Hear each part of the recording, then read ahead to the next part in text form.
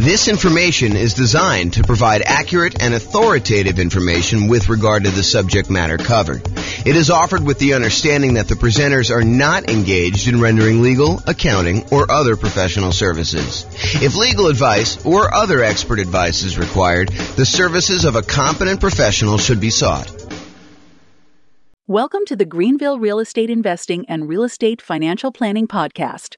Learn all about investing in real estate in Greenville, North Carolina, with a combination of real estate financial planning and modeling with numbers specific to Greenville, plus syndicated, more generalized recordings of live and pre-recorded real estate investing classes, not all of them specific to Greenville. Be sure to stay tuned after the podcast for a message from our sponsors. Well, good morning and welcome, everyone. I am your host, James Orr, and we have a very special class today, a class that is pretty popular, I think, with most real estate investors, especially real estate investors just getting started. And that is all of the low down payment financing options that are available for real estate investors. So that's what we're going to be going over today. Let's get started. So low down financing options. I think a lot of real estate investing folks come in thinking, I need to have 20% or 25% down in order to be able to buy these rental properties. And that's not quite true. While it is true, you probably will need more of a down payment if you're going to buy non-owner occupant investment properties that you're not going to move into. There are a lot of real estate investors that are choosing to buy properties using low down financing options in order to be able to do strategies like nomad or house hacking or things of that nature, or even buying properties like a duplex, triplex, or a fourplex, where you can move into one of the units and rent out the other units. So all of those options have low down payment financing options available. And a lot of, especially newer real estate investors, are going to probably gravitate or opt to do those types of strategies. So let's go over like all the different options you have if you're looking for low down payment financing options. And in the previous class, we covered all of the nothing down, the no down payment financing options. Now we're moving to the low down payment ones. And eventually, as you might have guessed, we will go over all of the traditional financing options available for real estate investors. Okay, so let's go over the big list, kind of like big picture groups of all these different loans. And then we'll drill down into a couple of very specific loan programs, and I'll go into some detail on those. So as we discussed in previous classes, the entire creative financing family of options are probably low down financing options. It's possible you could find some of the creative financing options where you can do one with nothing down. For example, you go negotiate with the seller and you get the seller to agree to a nothing down owner carry or nothing down seller financing type of deal. However, I think you're much more likely to run into sellers where they're like, look, I'm willing to do some owner financing, but I need a little bit of money to do XYZ, or I need a little bit of money in order to feel secure in the deal, or whatever you're doing. They may require or negotiate from their position a small down payment. And by small down payment, there's no specific number. So it's not like low down starts at 5% or low down starts at 15%. In my mind, I consider anything less than probably 20% to be low down. Although there is a 15% down non-owner occupant loan program available. And so maybe I should kind of move it back to about 15%. Anything less than 15% down is considered low down, but I digress. Okay, so all the creative financing options, and I'll go over a quick list of what those are here on the next slide, but anything like owner financing, wrap financing, loan assumption, subject to agreement for deed, the old rent-to-own family of lease option, lease purchase, all of those I would consider to be kind of low down financing options that are available. And you should be able to negotiate a low down payment option there. And in some cases, probably even nothing down. So that's the whole creative financing thing. So private money is the next group of low down financing options. And again, this one could very well be nothing down as well.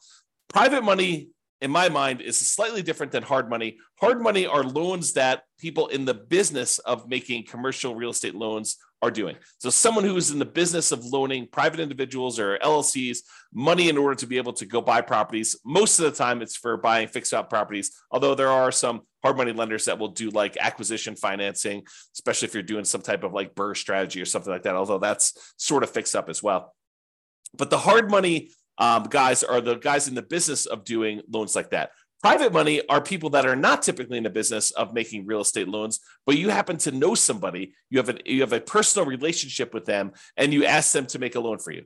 The most common example I like to use is you're at Thanksgiving dinner and you talking to grandma about what you've been up to, and you tell grandma that you're investing in real estate right now and that you're borrowing this money from a hard money lender, and they're charging you whatever it is, 12, 13, 14, 15, 16, 17, 18, 19, 20% and a couple points in order to do the loan. And grandma's like, I've got $1 million in CDs and I'm only getting 2%. Why don't I loan you the money to do your real estate deals? And you could pay me, 3, 4, 5, 6, 7%, whatever it is that you negotiate with grandma.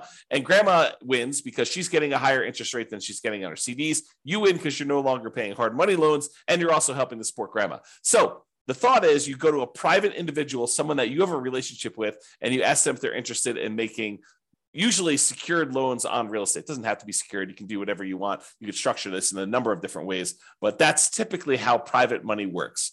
So when you're doing that, when you're talking to grandma or your uncle or your best friend or a business associate from work, or that has got some money in CDs or whatever that they're considering as an alternative investment, then you can go to them and talk to them about what the options are for your particular deal. And I think in a lot of cases, you will be able to negotiate either a low down payment or in some cases, nothing down on those.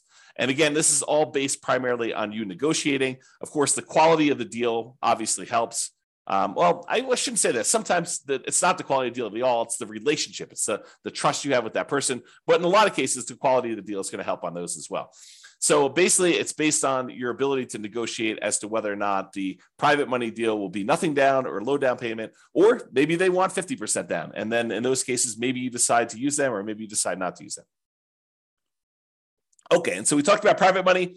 Hard money is the other option. Again, these are people that are in the business. It's very likely you'll be able to negotiate a low down payment option from a hard money lender. A lot of times they want you to have a little bit of skin in the game, although there are definitely some that are willing to do stuff with nothing down if the deal is strong enough in most cases. So if the deal is really, really good, a lot of times you can negotiate nothing down in the deal. However, in a lot of cases with hard money lenders, they're going to want to see a down payment. They're going to want to see you have something invested in the deal so that they know that you're likely to kind of complete the project. And these tend to be the private money ones. They could be, you owner occupying a property, or someone going and buying a commercial property, doing a fix and flip, something that they're not going to move into.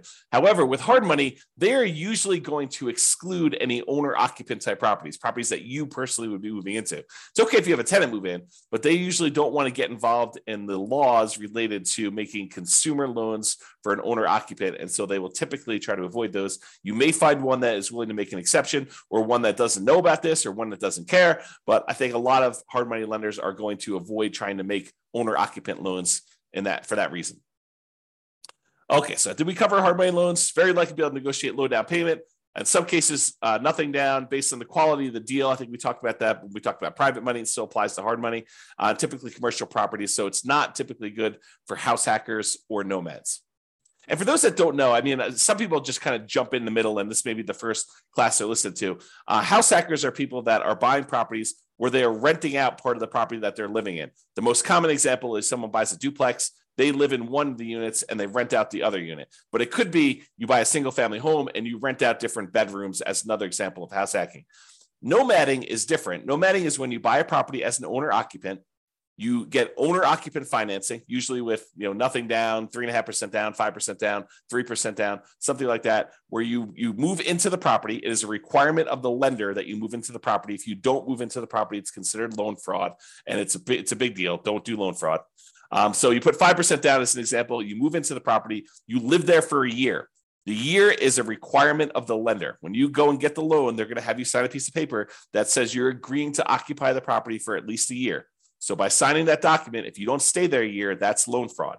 It's called occupancy fraud. So don't do that. So you live there for a year, but once the year is up, you can take the property and you can then convert it to a rental property, move out, put tenants in the property, and continue the process of buying your next property, probably with 3%, 5%, 3.5% down. Acquire the next property, live there for a year, and then convert that one to the rental. So the nomad strategy is systematically buying a property as an owner occupant, living in the property for at least a year. Sometimes it's longer if you need to save up more for a down payment. Then when you're done living in the property, you convert the previous one to a rental, you buy another owner occupant property, you move in, and you repeat the cycle until you have as many rental properties as you desire. So that is the nomad strategy. And you can nomad and house hack at the same time. Imagine for a minute, you owner occupy into a fourplex, you rent out 3 of the units, and then after the year is up, you move out of the fourplex and you go buy a single family home and you repeat the process. Or maybe you buy a single family home, you get roommates while you're living there for the first year. And then once the first year is up, you move out, maybe you bring your roommates with you, maybe you replace yourself with another roommate where you were living or whatever you decide to do. But that is the idea behind nomading and house hacking at the same time. Okay, so a lot of the no and low down financing options, the traditional ones, the kind of more conventional, go to a mortgage broker type of loans you're going to get, are good for house hackers. You know, those guys that are renting out bedrooms or buying duplexes, triplexes, or fourplexes and renting out part of the property that they're living in, or they're for nomads who are buying a property as an owner occupant, moving in, living there for a year, and then converting it to some type of rental. So the two primary low down financing options for house hackers and nomads, real estate investors that are using that strategy, are FHA financing. And FHA financing is a 3.5% down loan program that we typically use to buy single family homes, but you could also use them to buy duplexes, triplexes, or fourplexes. You cannot use them to buy 5 units or more. That's a totally different loan program. But if you want to go buy a single family home, a duplex, triplex, or fourplex, you can use FHA financing, a 3.5% down loan program, in order to be able to do those. The other typical low down financing option for house hackers and nomads is the conventional loan, and that's a single family home only product for the low down payment options. You could do, conventional loans for these higher with higher down payments for multifamilies, but typically if you're doing the low down option, it's going to be for single family home only. And then sometimes you'll be able to get down payment assistance in addition to getting the loan. So for example, in some real estate markets, not all, but in some real estate markets, you'll find local down payment assistance programs that combine with an FHA loan program where they don't require 3.5% down anymore. They may require 1% down or $1,000 down or something like that. And the down payment assistance program helps you with the other 3.5%, the other part missing from the 3.5%. So that's a different strategy to think about. Okay. And then there may be, I won't know, but there may be banks that are local to you, like local community type banks that also offer low down payment programs or nothing down loan programs, if you could find those too. So maybe your local credit union has a 3% down or 5% down loan program that is slightly different than the FHA or conventional loan program. So you may want to check with them as well. All right. So that's the big picture overview of the low down financing options. Just a quick review of what the creative financing ones are. I sort of gave you this list already, but I will share them with you. And then if you think any of these sound interesting to you, you'll want to dig into more. But the creative financing ones that probably are low down: owner financing, where you get the seller to act like the bank. Those could be low down. Wrap financing, where the seller has an existing loan on the property and they decide to keep the loan in place, but act like they're financing the whole thing. You send a payment to them. Part of that payment goes to pay their underlying loan that still remains on the property. So that's wrap financing. That could be low down, sometimes nothing down. Loan assumption, if you're going to formally go in and assume like an FHA loan, you could do that. And a lot of times those would require a small down payment in order to pay the seller some of their equity. The whole rent to own, lease option, lease purchase family, where you're leasing the property and you either have an option to buy the property at some point in the future, or you have a lease on the property and you have a purchase contract to purchase the property at some point in the future. A lot of times those will require that you have some type of upfront money. And in some cases, it looks a lot like a security deposit, right? Like the seller is like, hey, listen, I want to rent you the property. And you go to them and say, hey, if I rent this property, I'm good at making my payments on time. Would you consider selling this property to me? And they're like, sure, yeah, I'll give you an option to buy the property, for the next 2 years at this price.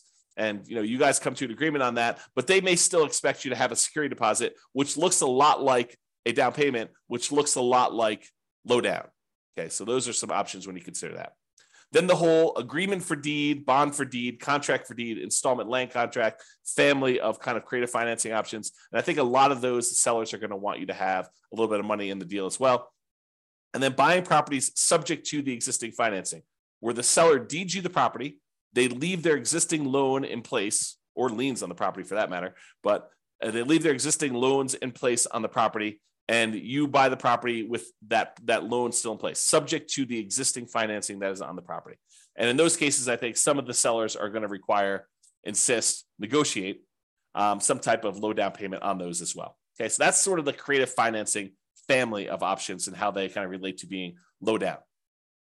All right, so let's talk about two different loan programs, the FHA loan program, which we'll talk about in detail here, and then the conventional loan program. So we'll go over just a little bit of detail about these. Of course, the place to actually get the information on this is to go talk to your lender. So if you think you're going to be doing the FHA loan program, I give you some really basic information. I'm not a lender, and you're going to want to go talk to your specific lender and get the most current, up-to-date stuff, because this stuff can change. I'll kind of point out a couple of recent changes that my lender told me about. Matt Weaver from Excel Financial provided me some updated information on the conventional loan program here just a few minutes before I made this presentation.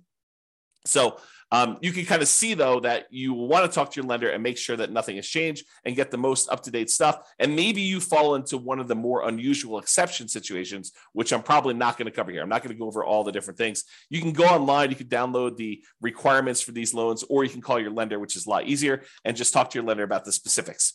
All right, so the FHA loan, Federal Housing Administration loan, FHA, it is what I would refer to as nomad approved. I like these loans for nomads who own properties, especially if you're a nomad buying a duplex, triplex, or fourplex. Of course, you can do house hacking with this as well.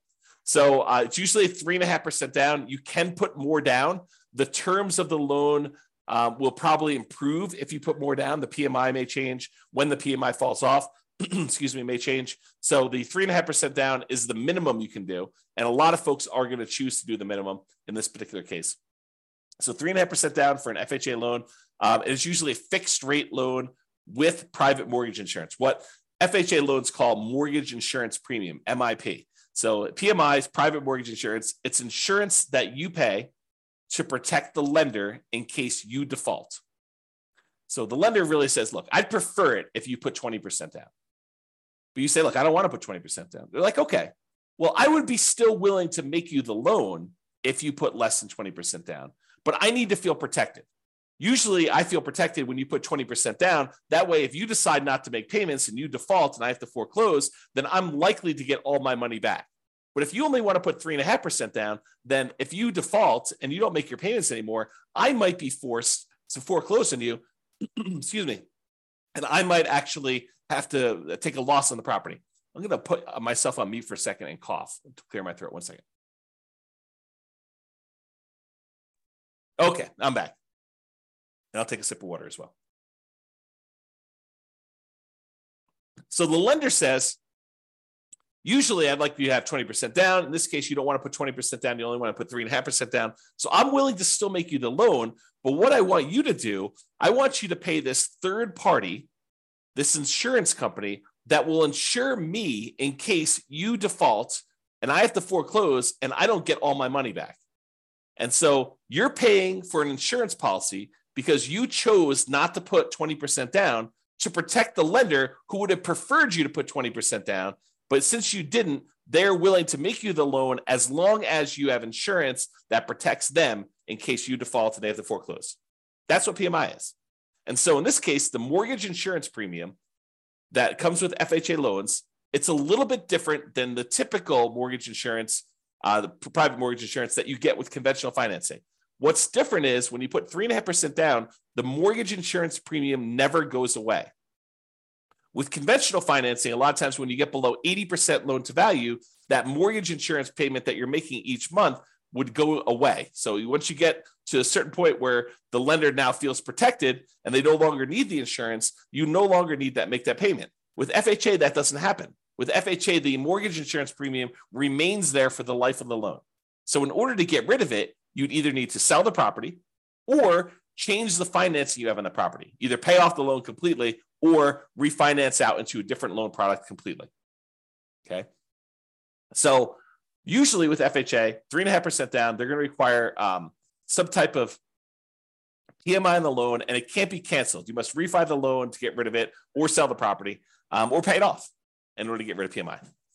Usually it's 640 plus credit scores. However, there are some exceptions for FHA that you can go down to 580 in some cases. So this tends to be the loan product that if a client's got some credit challenges, the lender's probably going to suggest, because it tends to be the loan product you can get where the interest rate doesn't get impacted by low credit scores.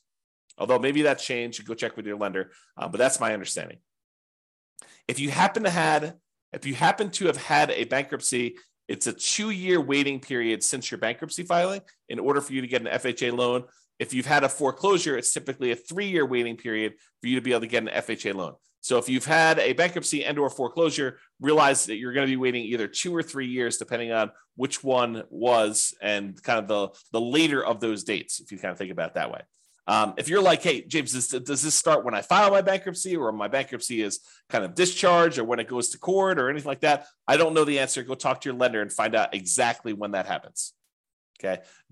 And the other thing, don't go look this up online. Go talk to an actual lender who's making these loans, because you may go and see like a forum discussion where someone tells you a number and that's not right. It may have been right for their particular situation because they may have had something exceptional going on, but you want to talk to the lender about your specific situation, and just call a lender that you're going to be working with to get the loan, and they'll tell you what the real deal is for you and your specific situation. Okay. So we talked about bankruptcy, foreclosure, we talked about credit scores. For FHA loans, you must owner occupy the property. You must move into the property. You must live there. So if you're getting a single family home, you got to move into the property. If you're getting a duplex, triplex, or fourplex, you need to move into one of the units. So you could buy a duplex and move into one side and rent out the other. You can move into a triplex, move into one side and rent out the other 2 units. You can do a fourplex, do the same thing. Okay. They do have maximum loan amounts by county. So realize you may be limited in the most you can go to with FHA financing with these maximum loan amounts. You can typically only have one FHA loan at a time. There are exceptions to this. For example, I think if you inherit a property and your parents or whatever it was, whoever is passing the property onto you, if they had an FHA loan, you can have 2 in place at the same time in that particular case. You could also, my understanding is, if you move to a different city and the distance is more than, I don't know, whatever it is, I'm going to make it up, but go check with the lender, 100 miles. If you move 100 miles away, you can get another FHA loan in a new city. But again, check with your lender. There may be more exceptions, but most of the time you can only get one FHA loan, which is frustrating for some people who come into this for the first time. They're like, I'm going to go buy 10 fourplexes and I'm going to get FHA financing on each of them. Maybe not. That's going to be tricky to do. It's going to be really hard to do. Is it possible? Maybe. I mean, maybe if you hit all the exceptions and you move 100 miles away and you buy another fourplex, and you move 100 miles away again, buy another fourplex, and maybe you get married and your spouse has a couple and they did the same thing, or who knows, right? Like, could you get 10 fourplexes with FHA loans? Maybe, but I would not plan on it. Usually we plan on doing one because that's usually the limit. There is a version of the FHA loan that allows you to finance repair costs. So if you're buying a property, you're trying to do like a BRRRR strategy, although it's not exactly a BRRRR strategy because you're borrowing the money up front, but sometimes that strategy where you're going into a property that needs work and you are looking to borrow the money to do the repairs. Like you found a property, but it's just really a wreck. And you still want to do 3.5% down. There is a FHA 203K program, which allows you to include repair costs in the FHA loan.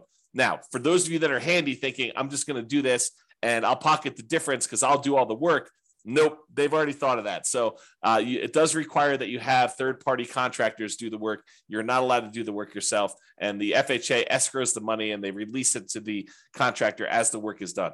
So if you're going to do that 203K loan program, go talk to a lender, get all the details, and find out exactly how that all plays out. But realize it's going to be hard for you to do the work yourself.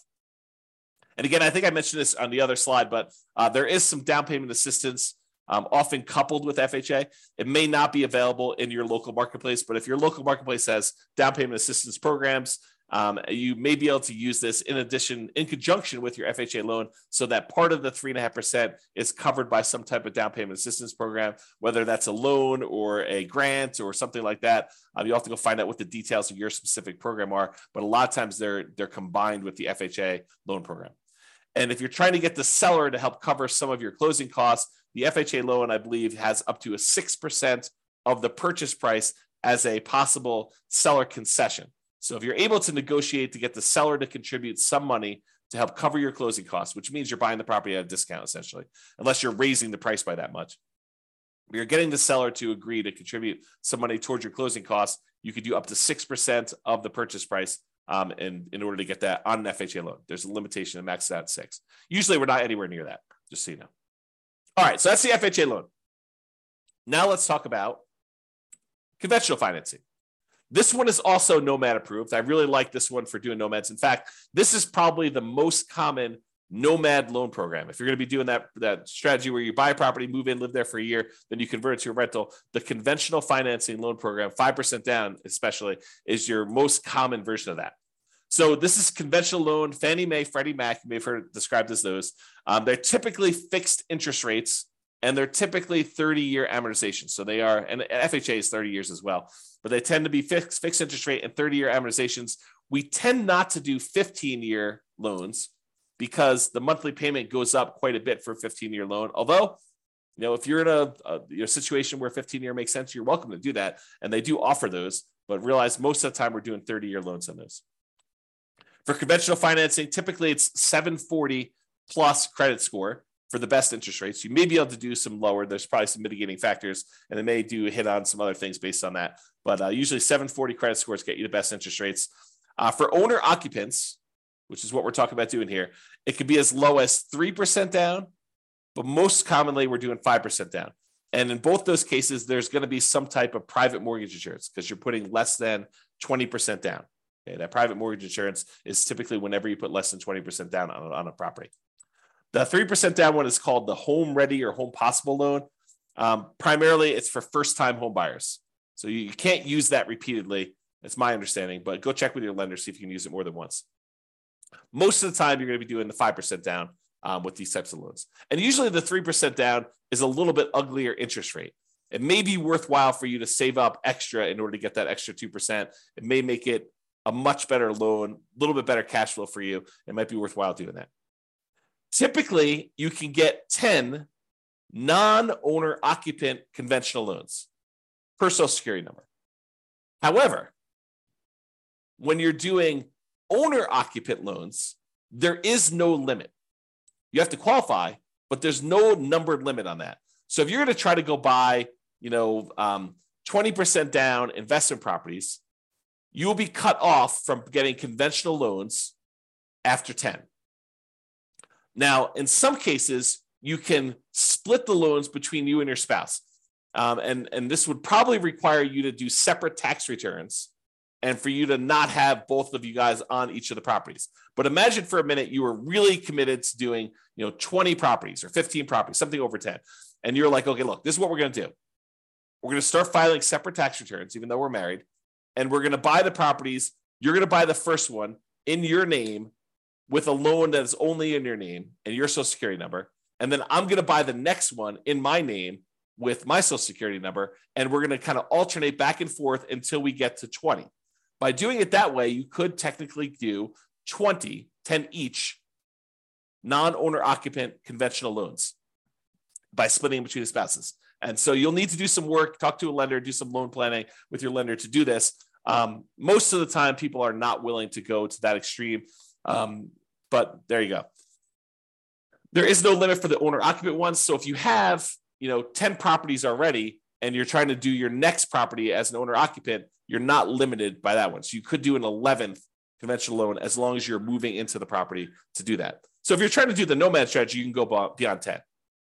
But if you're trying to do, buying non-owner occupant properties, you're probably going to be cut off at the 10 number per Social Security number.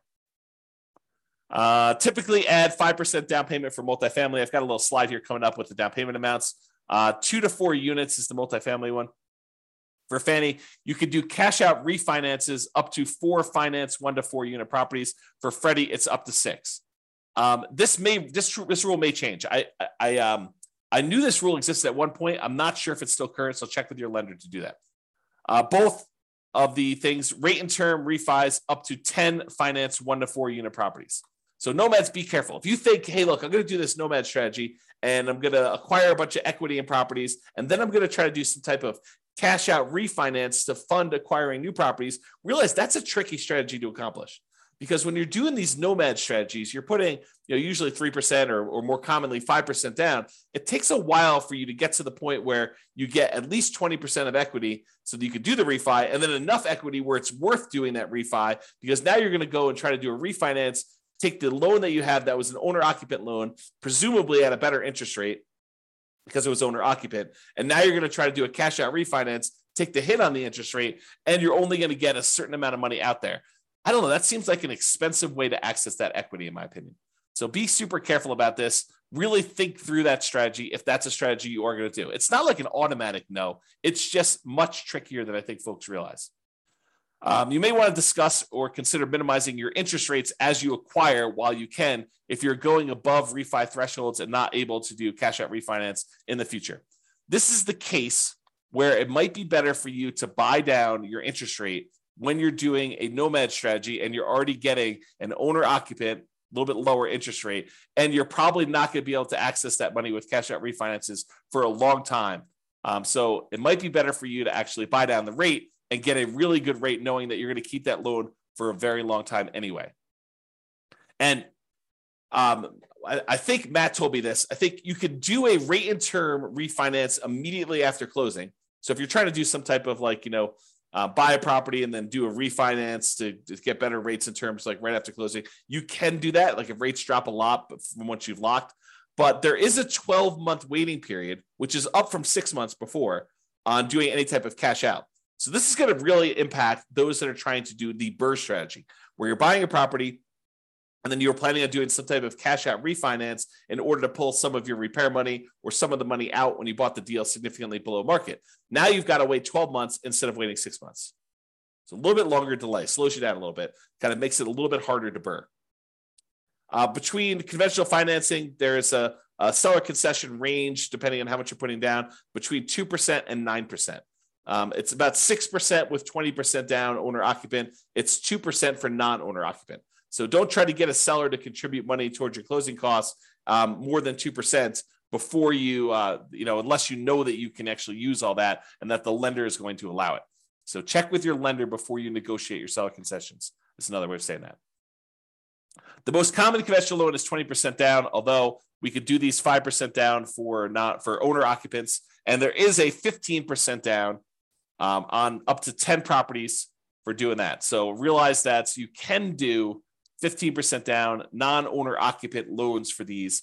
There is PMI on that one, and the interest rate is usually a little bit uglier than doing 20% down. All right, so let's go over this little table here to talk about the standard eligibility requirements. There's different versions of this, and if you go look up the Fannie Mae or Freddie Mac seller guidelines or selling guidelines, it'll kind of give you an idea of what the loan to values are, and for manual underwriting, for desktop underwriting, and or go talk to a lender is probably a better thing. But there is a chart, like a PDF with a chart. This is from that PDF, and so this is the standard eligibility requirements for desktop underwriting version 11.0. I got this morning, so this is as up to date as I could find, and this shows you an idea of what the maximum loan to value is on different property situations. And so I'm not going to cover second homes or investment properties, except to say with investment properties, for the purchase for one unit, the maximum loan to value is at 85%, which is that 15% down loan program. If you're going to buy a duplex, triplex, or fourplex, the maximum, the minimum you can do down is 25%. The maximum loan to value is 75% loan to value. Okay.